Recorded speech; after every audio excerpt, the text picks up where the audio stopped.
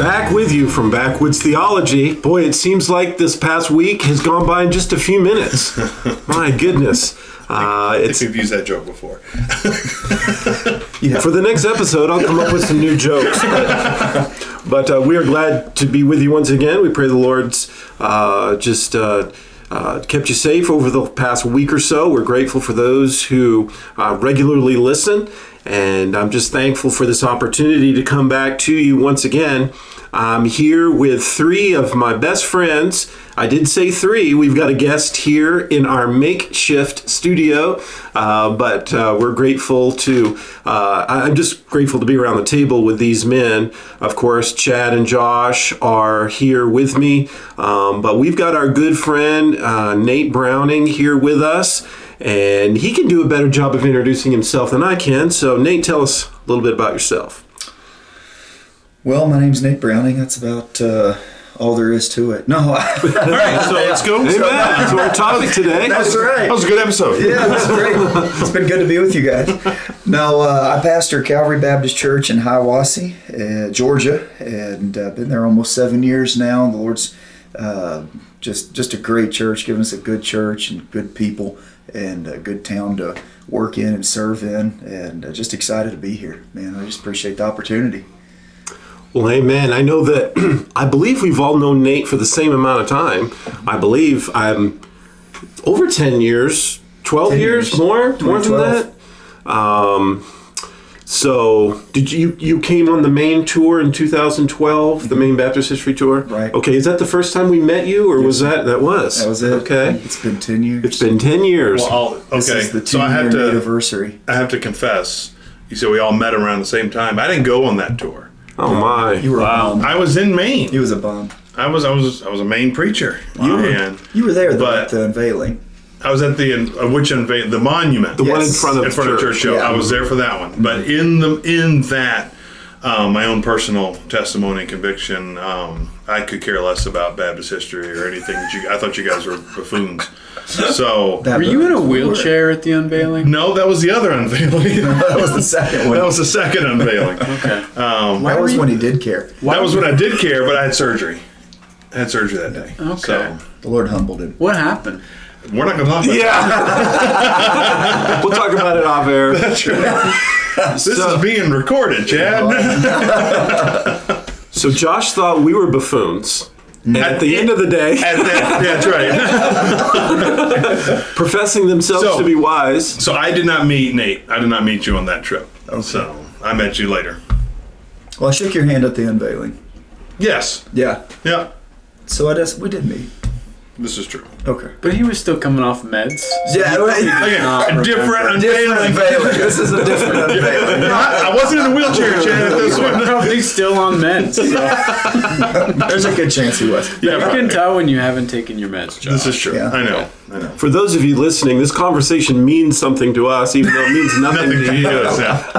But I'm grateful that Brother Nate could be here with us today. He is a good friend. He is just a faithful preacher, has a great family, but he is a Bible preacher. He is right along our, I guess you would use the word stripe of right division, right word of God, and I'm just thankful. We invited him to be here with us today. We are at a camp down in Georgia.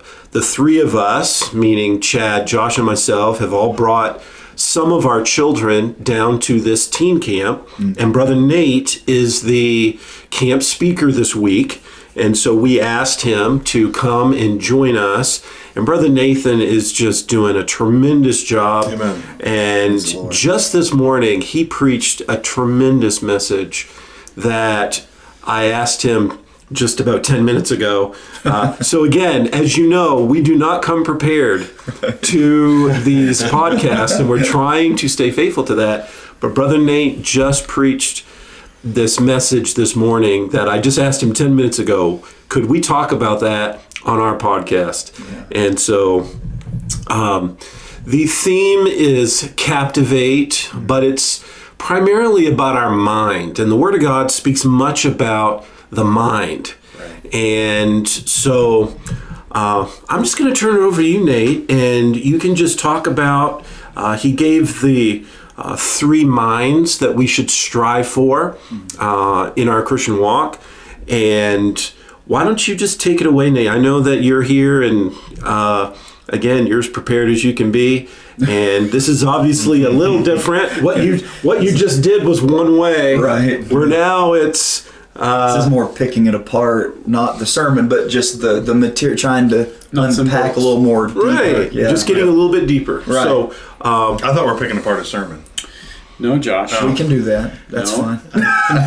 No, Josh. Here, take your pill. That's what Beth does after every time I preach. My wife, she just picks apart. She's like, "Yeah, I'd have not said that." right. Well, the Bible says in Philippians, "Let this mind be in you," Right. which was also in Christ Jesus. So it says this mind. So lead us off, Nate. When we talk about the mind, what should we as Christians strive for? Well, that was the first mind that I brought out, and we've dealt with that a few times this week. And when you look at that Philippians 2 passage, when we go to verse 2, "Fulfill ye my joy, that ye be like-minded, having the same love, being of one accord, of one mind." So there's the unity of believers in our mind, in our mindset. We know we're unified in doctrine, but then it goes on, "Let nothing be done through strife or vainglory, but in lowliness of mind, let each esteem other better than themselves. Look not every man on his own things, but every man also on the things of others." So the first part we looked at was the lowly mind, and that what you just quoted comes straight right after Philippians 2:2-4. Down further, you've got this mind. "Let this mind be in you," which is verse 5, which was also in Christ Jesus. And then he goes on to talk about how he made himself of no reputation. I mean, Christ humbled himself. And that's the mindset that we really have to strive for. A lot of people struggle with that. I've got to, especially in this day and age where you're told constantly positive reinforcement. You need positive reinforcement. The power of positive thinking. That's a worldly philosophy. It's a carnal mindset because the carnality brings along with it this pride. And pride is the opposition to lowliness. It's the wake up in the morning and, I'm awesome. I'm great. That's why I bring out how we all want to be like Paul, but we're more like Peter. Paul says in Romans 8, "O wretched man that I am." There's not many Christians that I know that have that mentality. There's the mentality of I'm saved and I'm awesome. Not I'm saved because God's great. We'll say that, but we don't act that out. And then in the lowliness of mind, I try to bring out the fact that it really shows through when you have people who are maybe searching for a new home church. People are moving, people are traveling. In church, we've made church and church fellowship and the church we're looking for more about what we get out of it, not what can I do to serve here. Now, I don't believe that you just need to go to the first church that you find and just jump in. Yeah. I think they need to be right on doctrine. I think that's important. You need to do your research, ask the pastor, "Hey, can I see your doctrinal statement? I'd love to know what you believe on this." But when you go, the question isn't so much, what do you have for me? If you find out this church is right on doctrine, they preach the word, they might not have a style of music I like. Okay. Is it godly music? Is it biblical music? I can work with that. What can I do to serve the people of this church that obviously is a God-fearing, Bible-believing church? And that's the lowly mind. Let each esteem other better than themselves. That pride that goes against that. And the Bible says a lot about pride. My favorite, and I only really mention the verse in Proverbs 8:13, the fear of the Lord, because the fear of the Lord we know is the beginning of wisdom, the beginning of knowledge. Proverbs 8:13 tells us the fear of the Lord is to hate evil. If we feared God, we're going to hate evil. And then he goes on to give some things that are evil: pride, arrogancy, and the evil way, the froward mouth do I hate. So there's the oppositions of the first mind. Y'all have some. Can we talk about it? It's interesting because the word lowly, Yes. Lowly. It's a term we don't often use in our vernacular, but it's not only a good biblical word, because Brother Nate is saying the lowliness of mind. Well, is not lowly a characteristic of Christ? That word is specifically used for him in the prophecy of his entry. Yes.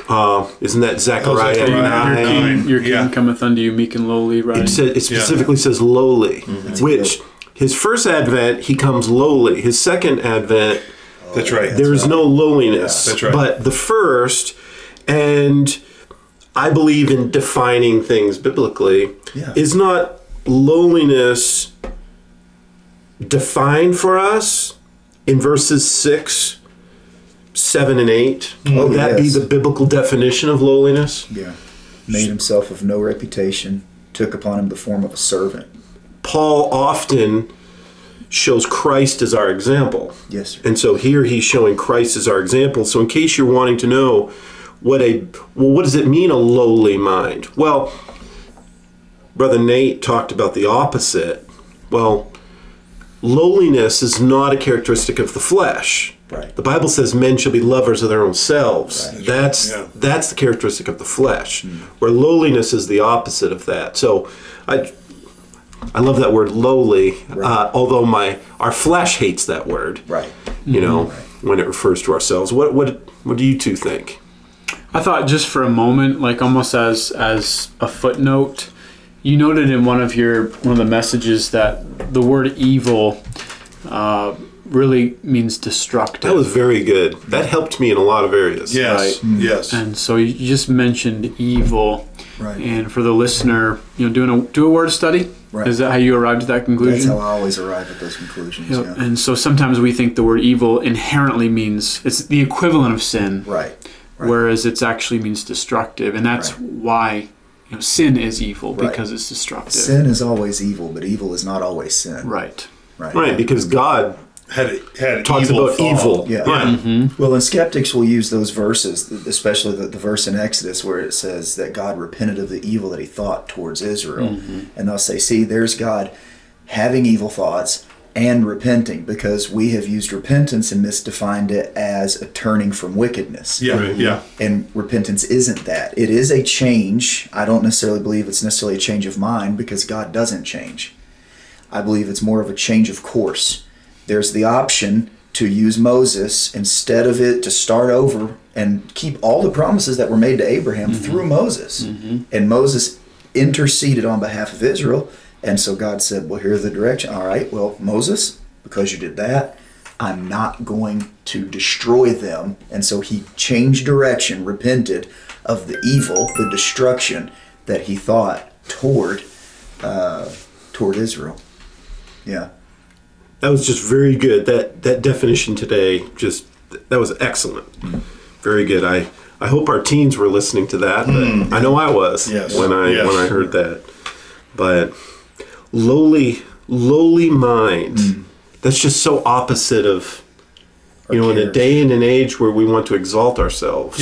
I when you were mentioning this passage this morning, and there's a word in here that I was really wrestling with during your sermon this morning, and during your preaching, and Brother Wiley, unbeknownst to him, just helped me with this word just like 3 seconds ago. Yeah. Lowly is Christ's first advent, his first coming, correct? Sure. Philippians 2:5 does not say, let this mind be in you, which is. Right. Yeah. See, that's where I really struggled with that word was, because I'm going, well, Christ is. I mean, why can't we have his, you know what I mean? And so I was sitting in the pew this morning, that was really a wrestle for me. Why does it say was? Obviously, I believe every word is perfect and pure. So I have to figure out, by the help from the Holy Spirit, why was is there. Not, let me explain it away, or, well, it could be is. You know what I mean? There's a reason it says past tense. Right. Because he's not coming back. He's not coming back the same way. And now, it was one of those, boom, yes. Think about that first advent. We think of the lowliness, he was nailed to the cross. he entered into the world meek and lowly. What is more humbling than the God of creation making himself an infant baby Yeah. that Yeah. has to rely Yeah. on sinful man for his protection, That's right. for his nurture, for his food? You know, what does a baby need? Got to have mom, right? Yeah, Got yeah. to have mom to eat. Got to have mom to change you. Got to have mom to clean you. You know, got to have dad to instruct you. Yeah. Got to have dad to guide you. What's more lowlier than that? It's hard to fathom because I have 5 children. So then you hold that little baby and you're just like overwhelmed with joy. But that's a lot of responsibility, and to think God put himself in this form Yeah. and lived this life. So the lowering and making himself in the likeness of man, we always jump to the cross and to the suffering and all of that, and that's where he really lowered himself. But it's really from the birth, at the very first part of the Advent, all the way through his entire life. I mean, you can even just, if you continue to develop that thought, he spent 30 years in relative obscurity Yeah. working as the carpenter's son, Right. Yeah. Yeah. as an employee. Right. And continued, Yep. because if you look at the Bible says in Philippians 2 in our passage that he took upon himself the form of a servant. You know what I mean? He wasn't servant, but he took it upon himself. Right. John 13 says in verse 4 at the what they call the Last Supper. Right.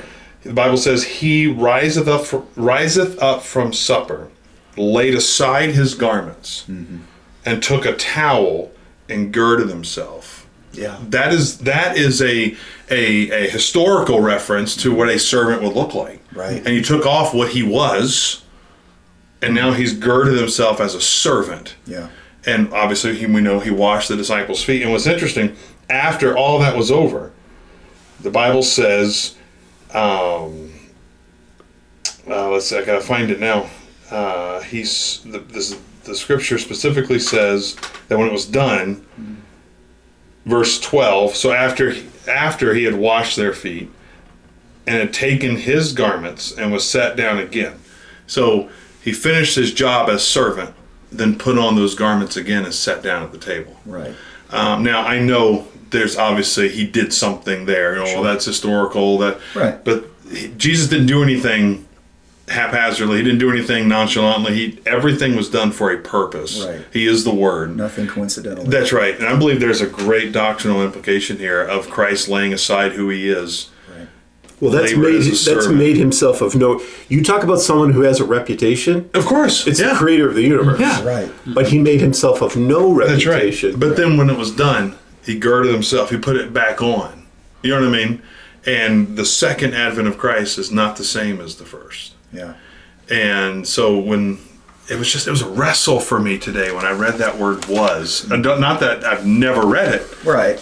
I mean, I could quote the verse, but it was just when you read it today, I'm going, yeah, let this mind be in you that was also in Christ Jesus. Well, don't we have this principle? We mention it all the time. If you find something that you don't understand, keep reading. Yeah. Because the second advent is mentioned in like 2 verses. It's just after So we that. have first. Now, I'm not going to correct it. Here it is. I'm going to correct myself. That term advent is not a biblical term. Agreed. I believe Yeah. it's a Catholicism term. Yeah, So you're right. The first coming. Yeah. Now, It's a recognizable term. I always tell It our is. folks, Yeah. when I say the second coming, that denotes that there's a first. And if I say first coming, that denotes that there's a Second. So if Yeah. I say first or second coming, we know that that's not for the church. It's for the nation of Israel. That's right. Now the word coming is used for the church in 1 Corinthians 15. Right. But he's only coming once. So when I say first or second, it denotes that there's not only one. But you'll notice 9, 10, 11, that's the second coming of Christ. That's right. That's right. Those are the prophecies in Isaiah that every knee shall bow. Nathan, you mentioned something this morning in your message, and my favorite verse on how Christ humbled himself is Psalm 113. I think it's verse 6. it's such an awesome verse to think about what Jesus did. Amen. The Bible says in Psalm 113, verse 6, who humbleth himself to behold the things that are in heaven and in the earth. From that verse, the Bible tells me that for God to even look at what he created, he has to humble himself to even look at it. Right. So think how he must have humbled himself to become that which he created. That's right. Yeah. So Psalm 113 verse 6 just is an overwhelming verse to me, just speaking of the lowliness, the humility. Now back in the text of Philippians 2, for God hath highly exalted. And is that not what the Bible teaches us? Yeah. The Bible says God resists the proud but giveth grace to the humble. Right. The book of James says if we humble ourselves in the sight of the Lord, he will lift us up. Well, isn't that exactly what Philippians is saying? Well, if you look at verse 8 when it talks about the humility, something that's interesting is he humbled himself and became obedient unto death.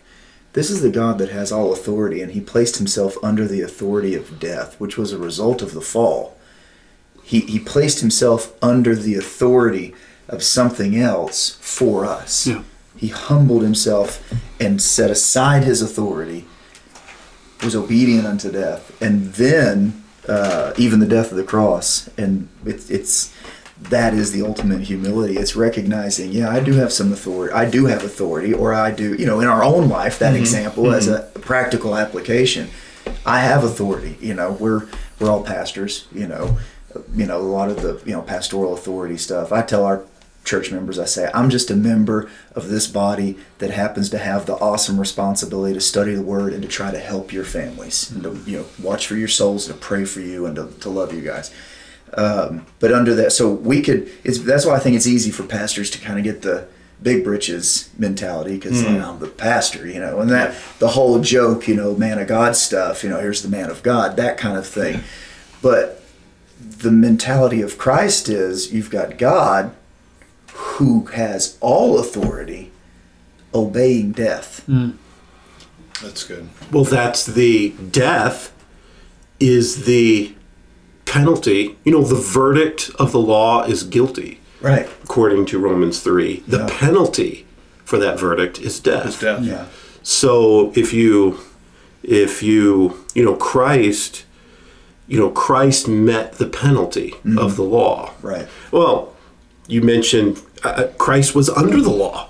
Yes. The Bible, that's Galatians 4. But when the fullness of time was come, God sent forth his Son, made of a woman, made under the law. Right. To redeem them which were under the law, that we might receive the adoption of sons. So he who gave the law to man subjected himself to that very law. Right. He had to obey it in all points. Yeah. It's amazing. We could go on and on talking about Well, this. obedience is the ultimate sign of humility. It is. I mean, it That's really good, is. Obedience is the ultimate sign. You have to yield your will to another. Right. And Christ did that in the garden. Exactly. Not my will. The lowly mind. Yes. So that's the first one. Good. Let's keep going. That's excellent. Lowly mind. The second one's the renewed mind. So Romans 12, 1 and 2 deals with, passage that most Christians, if you've been in church any amount of time, have heard this verse referenced, ad nauseum. It's just often that we bring it up because it's great. I beseech you therefore, brethren, by the mercies of God, that you present your bodies a living sacrifice, holy, acceptable unto God, which is your reasonable service. And be not conformed to this world, but be ye transformed by the renewing of your mind, that ye may prove what is that good and acceptable and perfect will of God. So the second mind is the renewed mind, and the mind in opposition to that is the vain mind. So the renewed mind is the mind that's been made new by the Holy Spirit through the Word of God. And the opposition is the vain mind that is defined in Ephesians 4, that's the way the Gentiles walk, having an understanding of darkness. So the renewed mind is that, I don't want to say enlightened, because that means, in worldly philosophy. Of course, yeah. It means something else, but really that's the entrance into the light of the gospel of Jesus Christ. Your mind's been renewed by the power of the Holy Spirit. So my favorite thing in Romans 12, 1 and 2, in dealing with that, we look at, well, this is only reasonable service. This is kind of like the expectation for the Christian. What I always point out to our church family and our teenagers, and it's the ye present. It's voluntary. No one's going to make you live the life that you're supposed to for Christ. It's good. It's voluntary. You have to do it. You're not going to wake up and just all of a sudden feel like a good Christian and all of a sudden I understand things spiritual. It takes work. It takes effort, which is why I believe we live in a day, because we're in an entitlement society, an entitlement mentality, Laodicean Yeah, you're going to say mentality. that's Laodicean, yeah. It's not so. It's more about, we approach Scripture, or Christians as a whole in this day and age approach Scripture with, how can this help me, a little honey for the journey? How can this help me get to the next day? Instead of, what do I need to do to be more like Christ? What do I need to do to live the life that God wants me to live? We've made it more about what can I get, not what can I do, what can I allow it to do through me. And so that's you present it. You have to do it. It's voluntary. The living sacrifice is the result of a renewed mind, made new. Well, this renewed mind, let's just talk for a second. Why do we need to renew our mind? That means that even as Christians, our mind can get corrupted. Yeah. Sure. Yeah. So, Well, that's the Ephesians 4. Ephesians 4 is the putting off concerning the former conversation. And that's the Romans 7, where there is a law within my members that's warring. Just because you're saved doesn't mean that there's not a battle. That was the very introduction to the whole week, is we are at war. James Knox says that you're at war. The moment you get saved, you've been enlisted into an army, like it or not. You didn't have, whether you want to be in it or not. Now, you can be a lazy soldier and not be involved and not, take care of yourself spiritually speaking, your spiritual growth, and, you're going to basically be useless in the army of God. Or you can apply yourself to Scripture. You can apply Scripture to your life. You can try to grow and live, because there is a battle, and the battle, 9 times out of 10, it's not Satan fighting you. He's not omnipresent. It's not, Satan didn't come after you, when you're, like Brother Dalton said, when your tire goes flat on the way to church, the devil didn't want me to go to church. Well, no, he doesn't want you to go to church, but that's not the devil. Satan's not, he's not omnipresent, Yeah. is it the devil's doing that you have horrible tires on your car? Right, exactly. Exactly. That's one of my favorite things that Brother Dalton says, when he uses that illustration. But it's the fact that we're at battle with ourselves. We get angry, we lose our temper, we get out of control. Satan didn't do that. That's us not knowing how to have a lowly spirit. That's us not knowing how to have temperance, because we haven't grown. And that's why we're not bearing the fruit in our life, that reflects Christ. So that's why we need to renew our mind. And that's a daily thing. It has to be daily. It's not a one and done. Like salvation. Salvation's one and done. You're safe forever. The renewed mind is daily. I am at war. I wake up in the morning. Connect that to the statement, I die daily. Yeah, absolutely. The Apostle Paul. Yeah, I die daily. Well, and that ties, I'm pretty sure within the context of that passage, it ties to what he's talking about. That's why he said, I die daily. So that's the renewed mind. Do you think that if you're discipling somebody, what are some practical instructions you would give to them for the renewing of their mind scripturally? I'm going like Colossians, let the word of Christ dwell in you richly. Right. You know how sometimes people think about walking in the Spirit as this supernatural experience. Mystical fog. Yeah. Right. Yeah. So break that down for us. So what I do, because here's what I have come to terms with. We're not satisfied with the simplistic, but the Bible is very simple. It really is.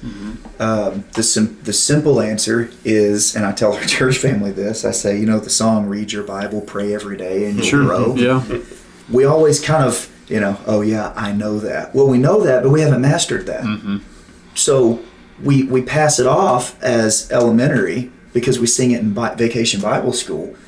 But You got 40, 50, 60, 70-year-old men and women who still don't read their Bible every day, who don't pray every day. Yeah. And we're wondering why we live in such a conflict and wondering why we can't, dwell in, God's word richly. Well, that's because we haven't actually been in God's word. Mm-hmm. And then when we are in God's word, it's just our yearly Bible reading just to get it done, to check it off a list. Mm-hmm. I'm not against reading through the Bible in a year. That is probably one of the greatest things to, just start doing that, because it's interesting when you do that as you're reading, you'll get to a place and go, I read something sound just like this. And then you start to go and look it up in your, Blue Letter Bible or Takarta or whatever app to try to remember where you read it. I know I read this like 2 months ago, that same phrase. And then what are you doing? Well, now you're studying. Mm-hmm. Now you're comparing spiritual things with spiritual things. Mm-hmm. So my encouragement is always, where are you at in your Bible reading? If a teenager comes up and says, man, Pastor, I'm just really struggling. All right, man, well, I'm going to help pray with you about this, but tell me, how's your Bible reading this week? Have you been in the Word today? I really haven't picked it up in the past, last Sunday I picked it up, maybe. Sometimes they don't even bring it to church, it's like, I left it in the car, well, go get it, man. Go get off your, rear end and go get your Bible, bring it. This is church, That's my first place to go, because I honestly believe that we would avoid a lot of error if we were just, and you look at that Colossians passage where it says, let the word of Christ dwell in you richly. Mm-hmm. Well, we know what dwell means, right? The word dwell, it denotes a place where it lives, where it abides. Mm-hmm. Mm-hmm. And so the word of Christ should be living in you. It is a living word. The book is alive. So when you're hiding it in your heart, when you're taking it with you, you're taking ownership, which we talked about that a little bit in one of the first sessions, the hiding, receiving and hiding, taking ownership, and then taking it with you, keeping it with you. It doesn't mean that you're going to remember every word of every verse word perfect, but if you can remember when temptation comes that you have not an high priest that cannot be touched with your infirmities, then all right, Lord, I need your help with this. And then you'll be amazed how often some scripture comes to mind. Yes. And we think that that's kind of bogus sometimes, but that's exactly how it works. That's right. It's not a mystical fog that, that's why my favorite thing is, the walking in the Lord, Colossians 2 and verse 6. As you have received Christ Jesus, the Lord. How did you receive Christ Jesus, the Lord? By faith. Mm-hmm. So walk ye in him. How do you walk in him? By faith. Mm. It's the only way. Well, I really don't know how to fix this situation. God, I'm coming to you for help. I've been dwelling in your word. This is happening I'm about to lose my job. I don't really know where I'm going to get the next paycheck. I know I'm working. I know that's a biblical command. Man shall not work, neither should he eat. So I'm working. I'm doing what I can. If I got to cut some firewood and deliver it to people just to get $10 to go, buy a loaf of bread and some meat to make for my children, that's what I'm going to do. But Lord, you're going to have to provide the opportunity. Well, you'll be amazed. Lord, I'm trusting you for that. You'll be amazed how many times that's all that it takes. Yeah. And then there's a peace that comes with that. Mm-hmm. I'm not trying to will and deal and make things happen. I'm just doing what the Bible has instructed me to do and trusting God for the outcome. The same way that you do with salvation. That's the entire Christian walk. Yeah. What's interesting about these two minds is they are incredibly simple to understand. Yeah, absolutely. But yet our flesh doesn't want to do any of it. Doesn't want to do it. When I think of renewing my mind, when it comes to my marriage, and I get my thinking all messed up about my wife, I need to renew my mind. Right. Have you guys ever, I'm sure you never have, where your children do something and you need to correct them, but you need to go walk away for a few minutes? Yeah. What are you doing? I'm renewing my mind. Yeah. I understand I may be seething, but I'm renewing my mind. Right. I talk with people all the time. I hate my job. And I tell them, it's called work for a reason. Right. It's not called pleasure. Right. Yeah. You're trading time and talent for money. That's what work is. Yeah. So I remember distinctly there was a time when I worked at the bank years ago where I had to renew my mind about my job. Yeah. I said, you know what? I'm putting food on the table. This doesn't, I don't. Very few people love what they do. Oh yeah. And you'll hear, well, if you love what you do, you'll never work a day in your life. Well, I love what I do, but I work every day of my life. I don't understand I love pastoring, but it's work. Yeah. But having a lowly mind, the flesh hates that. Oh, absolutely. Yeah. Having a renewed mind. I couldn't think of that. It's all right. I know where you're at. I need to go renew my mind. Renew your mind on this. We are at the halfway point of camp. Anybody that is still whistling and singing at this point, there's something wrong with them. That's just something wrong. Let's just say we're all living on very little sleep. That's right. And lots of coffee. So, as you mentioned that, why is it the flesh doesn't want to be lowly in mind? Because of pride. Yes. And then why do we not want our minds to be renewed? Because that would introduce the possibility that we're not right about something. Sure. That we're good. wrong. Yeah. Right. Yeah. And that is Absolutely. that is a stinky spot to be when you're wrestling with, wait a second, maybe I'm not omniscient. Yeah. Maybe I don't know everything. How often do we like to take responsibility in the area of something that we've made a mistake in? Usually never. We don't want to do that. The flesh Usually never. Occasionally never. The flesh does not want to admit fault. Yeah. Right, exactly. And that's what having a renewed mind is you're let a man examine himself, right. 1 Corinthians. Well, we're masters at examining everyone else. Right. Well, and what do you examine yourself with that perfect law of liberty, like with the Word of God? And that's when it gets real quick. Right. Yeah. Well, when you were talking, I was thinking of the 2 Timothy 3, the last days, the perilous times, and then it defines the perilous times with this list. And the very first thing is men shall be lovers of their own selves. And then towards the end of the list, you have heady and high-minded, lovers of pleasures more than lovers of God. My. Okay, which is interesting because that indicates there is a profession of a love of God. Sure. Yeah. Right. Sure. But not lovers more of than pleasures Yeah. more than lovers of God. Yeah. Well, and that you could even tie to the casting down imaginations and high things that exalt themselves above the knowledge of God.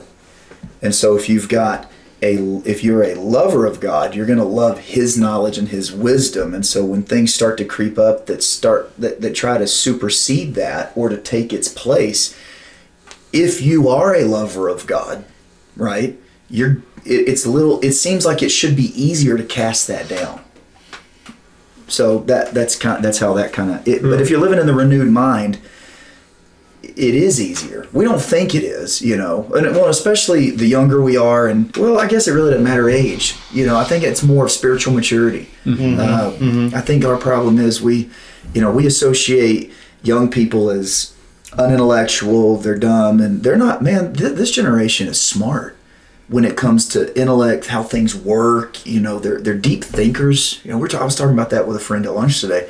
How in depth the thought of some of these 15, 16, and 17. Man, when I was 15, 16, and 17, I was not a deep thinker. When it came to the things of God, it was like, I wasn't even thinking about girls. I wasn't thinking about marriage and all that. I was just more thinking about, just, all right, I'm having fun. Can I get my friend to come over and we can play some N64? You know what I mean? Yeah. Like that was all life was about. But now because of the interconnectivity of life and the increased technology, there is a perceived intellect that our young people have, and so now they look at an older generation as being dumb, right? Yeah. And I think it's more on both ends. It's not that this is smarter than this or this. It's more of the spiritual maturity. And because we think we're right on some things in life, because we have some life experience with age, if it's not run through the renewed mind, then my life experience doesn't amount to a hill of beans. I want to have the renewed mind of Christ, and so that's why it's every day. If I'm often, I'll give a personal example. As a teenager and growing up, I just inherited.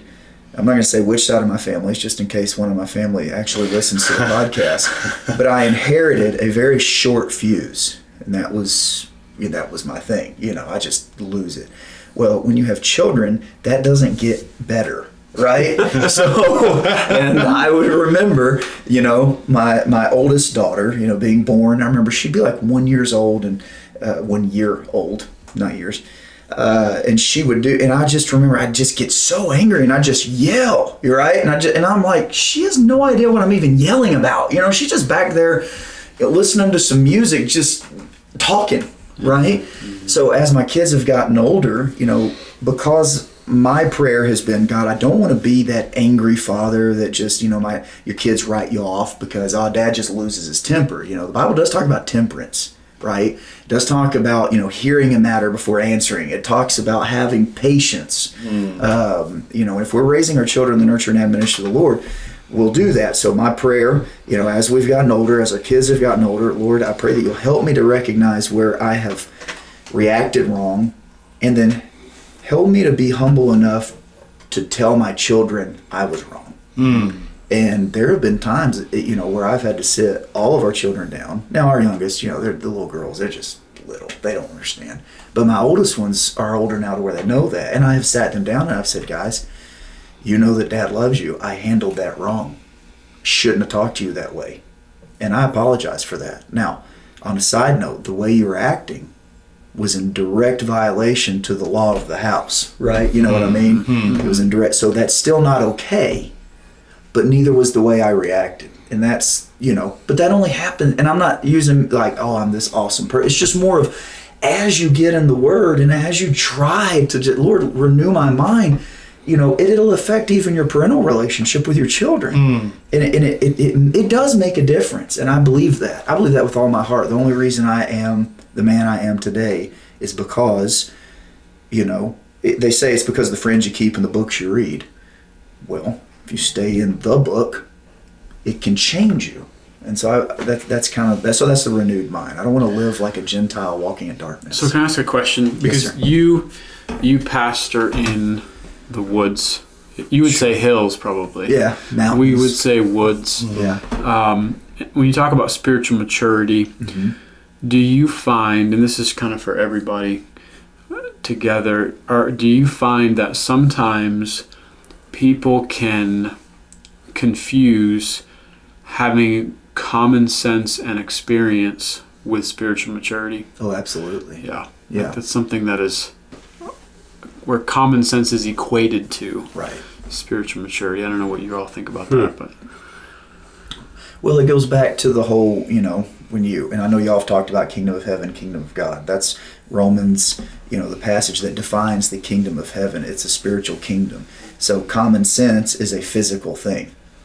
Don't play in the road where there's a lot of traffic. That's common sense, right? Okay. Yeah. Maybe not so common anymore, but that's common sense. That doesn't mean that you've grown in righteousness and peace and joy. right. Yeah. Just because don't play. And so what I've always tried to do is say, just because, you can know something about some physical things and have some wisdom, and there is a worldly wisdom. Yeah. That doesn't mean that you're a spiritual giant. That just means you've got some worldly wisdom. What happens when someone slights you? Are you bitter? Do you hold that against them? What happens if a brother in the church messes up in sin and then they're repentant and they want restoration and you just say, nope, you're done. I write you off. Even in 2 Corinthians chapter 6, Paul told them, he dealt with in 1 Corinthians some sins and some people that were living in sin. And then 2 Corinthians chapter 2, he deals with how to restore, that they need to restore them. Because they seemed repentant. They seemed like they recognized and they fixed it. They wanted to do what was right. And there were people who were just holding it against them. And he said, no, you need to restore that relationship because that's the biblical thing. So if you've not grown in that, you're still holding bitterness, but yet some worldly advice, or you've learned some little pearls or nuggets of wisdom. It doesn't mean that you're spiritually grown. Doesn't mean that you're renewed in your mind. Well, you can. You mentioned about just common sense, which saved or lost can have that. But how about the way Cornelius is? Listen to this. If I read this about someone, I think most Christians would say, well, this is the description of a saved man. If I read this to you, okay, this man is a devout man, one that feared God with all his house, who gave much alms to the people and prayed to God always. Yeah, sounds like a perfect church member. Does that sound like... Sure. But this man is lost. Right. He's lost. I just read to you Acts 10 and verse 2. Right. 4 qualifications given of a lost man, which is probably more faithful than a lot of Christians we know. Absolutely. So, Yeah. I mean, Yeah, absolutely. so you could say, how spiritually grounded is he? Right. He's not even a child of God. Right. But yet, I just think that like renewing of the mind is something that is lost to the Laodicean. Right. Because he is so worldly wise. The Laodicean is willing to esteem himself as having need of nothing. right. So Even though he's naked and blind, Right, and right, all these right. things. Right. So when you tell him or her that they need the daily renewing of their minds, from the Word of God by the Spirit of God, they just think, I don't see why I need that. Yeah. Look at what. Look at my house. Look at what I got. Look at my job. Well, that goes to the Colossians 3, 9. Lie not one to another, seeing that ye have put off the old man with his deeds. Yeah. And have put on the new man, which is renewed in the knowledge after the image of him that created him. So putting on the renewed man is going to make you more like Christ and less like you. That's kind of the... Which is uncomfortable measure. for people, for all of us, uncomfortable to think, for all of us. what if I strip away who I am? Right. What's left? That's because we That's founded the our goal. identity in ourselves. Sure. And that's what the world is trying to get you to do. They're trying to and that is one of the main battles that I think our young people face. In that it doesn't matter what generation it is. It doesn't matter if it's the 1900s or the 2000s or the 2020s. When you're a teenager, you're struggling with identity. Where do I fit in? Who do I belong to? Which group of people are? We all say we hate cliques, but we all have them. You know what I mean? Christ says you aren't to be in your own identity. Don't be you. Be me. And we kind of reject that these days. We say we want to be Christ-like, but yet we don't live like Christ. Well, everything about, this is another discussion for another day, but even the quote-unquote, the American spirit is a very independent spirit. And as coming from where we come from, Right. there are certain values like independence and self-sustaining and that are very at odds with Sure. a life in which Christ is king and is your identity. They call America the great experiment, right? And and the Lord has used American missions. He has used the American churches. But at the same time, we can't be blind to the warfare of the fact that it was also a great experiment that has led and bred the Laodicean church. Yeah. The rights of the people. That is clearly a Western mentality. That's right. Which is affecting the rest of the world right now. Yeah. The rights of the people. Let's stand up against our governments and regimes. Now, not being political, but just saying that it's that mentality. And we have shared that. Right. Yeah. What's the third mind? The third mind is my favorite. It's the sound mind. Yes. 2 Timothy chapter 1, verse 7. For God hath not given us the spirit of fear, but of power and of love and of a sound mind. Be not thou therefore ashamed of the testimony of our Lord, nor of me as prisoner, but be thou partaker of the afflictions of the gospel according to the power of God, who hath saved us and called us with a holy calling, not according to our works, but according to his own purpose and grace, which was given us in Christ Jesus before the world began, but is now made manifest by the appearing of our Savior Jesus Christ, who hath abolished death, and hath brought life and immortality to light through the gospel, whereunto I am appointed a preacher and an apostle and a teacher of the Gentiles. So I pointed out how, this is a verse that's been used a lot, especially through the COVID years. God's not giving us the spirit of fear. Well, the context of the verse is clearly shown in the next verse that says, be not thou therefore. When you got a therefore, you got to see, because the previous verse, this is true. Be not thou therefore ashamed of the testimony of our Lord, nor of me as prisoner. So the power The Spirit that is in us is not of fear, but of power. Power to what? Power to stand for Christ, and of love, to be able to love like Christ loved, which was an honest love, and of a sound mind. The reason I like sound mind is because I got to do a word study on, what does sound mean? That's how my mind works. I'm reading these things, and it's words that we know. I have little side notes where I've written through my reading, okay, sound mind, it means settled, it means grounded. But then when you look at the first time the word sound is used outside of being the sound of something that you hear, is that Isaiah 1, 5, and 6 passage where it says, why should ye be stricken any more? Ye will revolt more and more. The whole head is sick and the whole heart faint. So now you've got a head that is sick and a heart that is faint. And the next verse, from the sole of the foot even unto the head, there is no soundness in it. Well, soundness is tied to health and strength in Scripture. So when you're dealing with a sound mind, it's more than just settled, it's healthy and it's strong. And so we're looking at the sound mind that we have that can only be the product of dwelling in sound doctrine. And there's a lot of doctrine being tossed around these days. Doctrine's just simply that which is taught. The question is, what are we teaching? Is it the sound doctrine of the Word of God? If it's something extra scriptural, we can't call it sound doctrine. We can call it our doctrine. We can't call it sound if it's not from the Word of God. So, and I think that's some of the battle with churches that are trying to hold to certain types of preaching standards that are their own convictions as doctrine from the Word of God that have nothing to do with the Word of God. And so we've made the Word of God of none effect, just like the Pharisees did. You've made the law of none effect because you've held the traditions of man up with the Word of God, with the law, and you've made it of none effect. And so now we just think everything is doctrine. Well, if I believe it, and that's what my pastor says, it's good doctrine. No, doesn't mean it's healthy and strong. It's just what he's preaching and teaching. So to make this practical, Sure. Is it accurate to say to have a sound mind means we need to have a healthy mind? Absolutely. Okay, if we want our bodies to be healthy, what do? We have to feed it correctly. We have to feed it in a healthy way. We have to use it in a healthy way.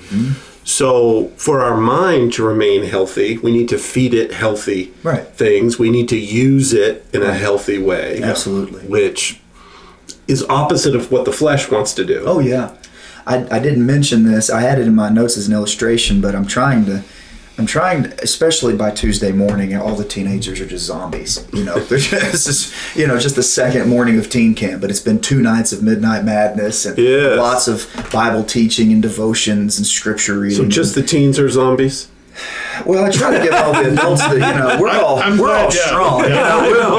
We've been through this, all right? We're seasoned warriors in the fight of teen camp. But, one of my favorite things to do, and I noticed this during it's kind of funny, COVID, say we'd entered into a twilight zone, right? Well, for me, it kind of was more spiritually. I started to realize some things about my own life personally that weren't reflecting what I was preaching and teaching. And one of my favorite things to do is sit down with a bucket of popcorn and just turn on Andy Griffith, And so I would do that every night. Kids, get in the bed, it's 8:30. Popcorn's made, let's sit down and watch. And I would eat popcorn and watch Andy Griffith till I'd fall asleep. Well, that's 3.5, 4 hours. And I would call it vegging out. You know what I mean? Had a long day. I just want to veg out. And then I started to realize what I'm saying is I don't want to think about anything. Well, then you start actually looking at that scripturally, and what you're saying is you're opening your mind and letting your guard down because you're tired, because you're faint, which ultimately is associated with weakness, and it's unhealthy. So we preach about eating healthy, right? Want to be a good example, want to try, as you get older, you start thinking, I'm 37. My dad had a heart attack when he was 47. There's some things I think about now that I didn't think about when I was 27. I'm checking my heart rate. I'm making sure I drink plenty of water a day on top of the 8 cups of coffee. I want to balance things. It's just about balance. But it's the same thing with the mind. There's nothing wrong. God giveth us all things richly to enjoy. There's nothing wrong with sitting down and enjoying a little bit of TV time, just some relaxed time with the family, and those kind of things. But if that's all you ever do, well, you're weakening your mind. Your mind is fat and lazy spiritually. Well, we live in a day and age today which is obsessed with entertainment. Oh, yeah. We are obsessed with amusement. Oh, yes. Well, think of that term, to muse, M-U-S-E. What does that mean? To think. To think. Yeah. To amuse means what? To stop thinking. To not think. Yeah. And so we true. live in a generation today that doesn't want to think. Yeah. They want to be amused. Well, you know why? It's easier. Right? That's It's right. just a lot easier. I don't want to think. Just tell me what to think, Yeah. But to amuse oneself, can you amuse yourself in the spirit? Is that only fleshly? I think to myself, I don't go to an amusement park to get closer with God. No, some of the rides I go on, I want to make sure I'm close with God before I go. But my point is we live in a generation which could not be further, which is taught, could not be further from what we're talking about right now. Right. We don't want to renew our mind. We don't want to. Or could it be Laodicean? We don't think we need to. It could be a combination. I'm naked yeah. and blind, and I don't even think know it. I need anything. Right. Yeah. You think you're clothed. We live in a day and an age which people think they're incredibly close with God when they aren't at all. Right. Wow. How are we doing on time? Are we still good, or A few minutes. a few minutes? Yeah. I just think this is, when I heard you preach this today, Nate, I just knew this is what I wanted you to talk about on this podcast, Yeah, because absolutely. it's so, I think it's so easy. I don't think, and please take this the wrong, please take Take this it the wrong way. Yeah, I will. Please don't take this the wrong way. No, I don't. That, what I'm about to say, Yeah. that this is not profound. No, What it's I mean by that, it's not so high and lofty Oh, yeah. that I can't understand it, Right. and more importantly, couldn't do it. Right. All three of these things are something that when you talk with it, it's easy for me to understand. So, just for the few minutes we have, what keeps us from doing these things? What keeps us from having a lowly mind? I know the easy answer is the flesh. That's the easy answer. We can talk about distractions, the distractions there are. Like laziness. Well, I was going to say, make that, apply that to, okay, say you're unhealthy physically. So just talk to the listener. Okay, how do I do these things? What keeps us from... What keeps us from doing? Because I my first 10 years were in corporate America. Sure. It was easy. They would say, "What are your goals?" There's a 3-step plan. What are your goals? Right. Point 2, what are the obstacles keeping you from obtaining your goals? Right. And then point 3 was, how are you going to overcome those obstacles? Right. Because if you think of it logically, if I overcome the obstacles, I'm at my goal. Sure. So I want to have a renewed mind. I want to, but I first need to identify, I think, so I need to do two things. Identify my obstacles. And then what am I going to do about those obstacles? Well, and some of that's kind of tonight's subject a little bit, on the thought. So, how do you have godly mindset? How do you keep your mind captive to the obedience of Christ? What is it that keeps me from that? It's the same type of, it's excuses is what it is. And we've already talked about that a little bit. What keeps me from that? Well, laziness, or I think I've arrived. It's one of the two. It's either pride or laziness. It's the two that keep us from it. And then what happens when, say physically speaking, you realize, what, the doctor says I need to work out, I need to eat a little better because blood pressure, things like that. What do you start doing? Well, first thing, if you're married, your wife says, well, the doctors say, well, now you have accountability. Now you've got somebody who is going to say, the doctor said you need to, let's get out, let's go walk together. You know what I mean? So you already know what you need to do, and that is to be in the Word and study. So what's the first step to do that? You need to find somebody that keep you accountable. You need to find someone that you can go to, which is in essence discipleship. That's what it's one-on-one. It's someone else. It's iron sharpening iron. It's saying, hey, I'm really struggling with this right now, or hey, I'm reading through this passage and it's really kind of confusing, or hey, I've heard someone say this and it almost makes it sound like this is saying you can lose your salvation. Can we get together for some coffee or a donut or something and talk this passage through? That's one of the ways that you help renew your mind, because you've got someone counting on you and you're counting on them and you're working together in that. The Christian life was never meant to be lived alone.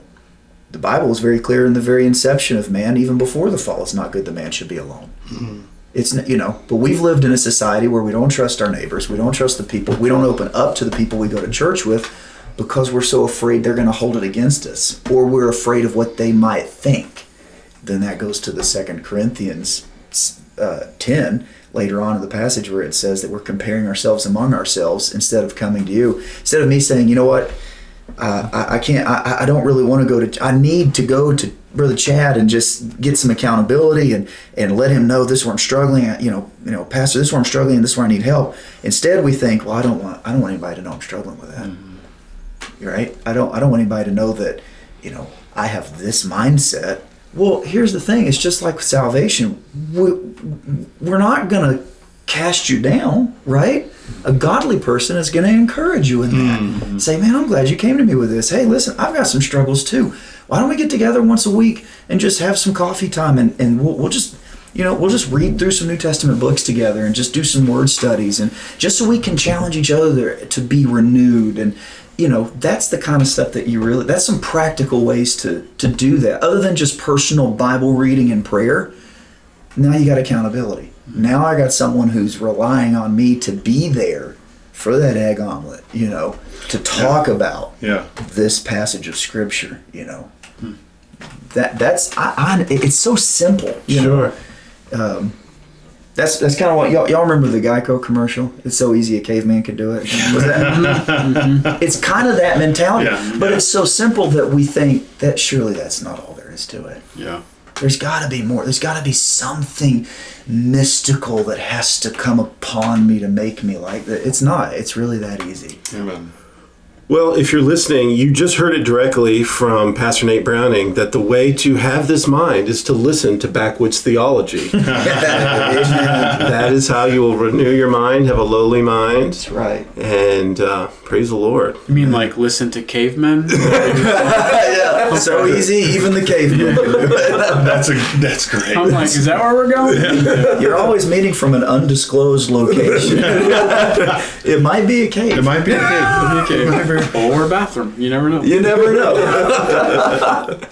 Well, thank you, Nate, for joining us today. I'm really looking forward to the message tonight, and just building upon what we've learned thus far. And I just appreciate you sharing these things. As soon as I heard that this morning, I was like, oh, that would be a great podcast. Amen.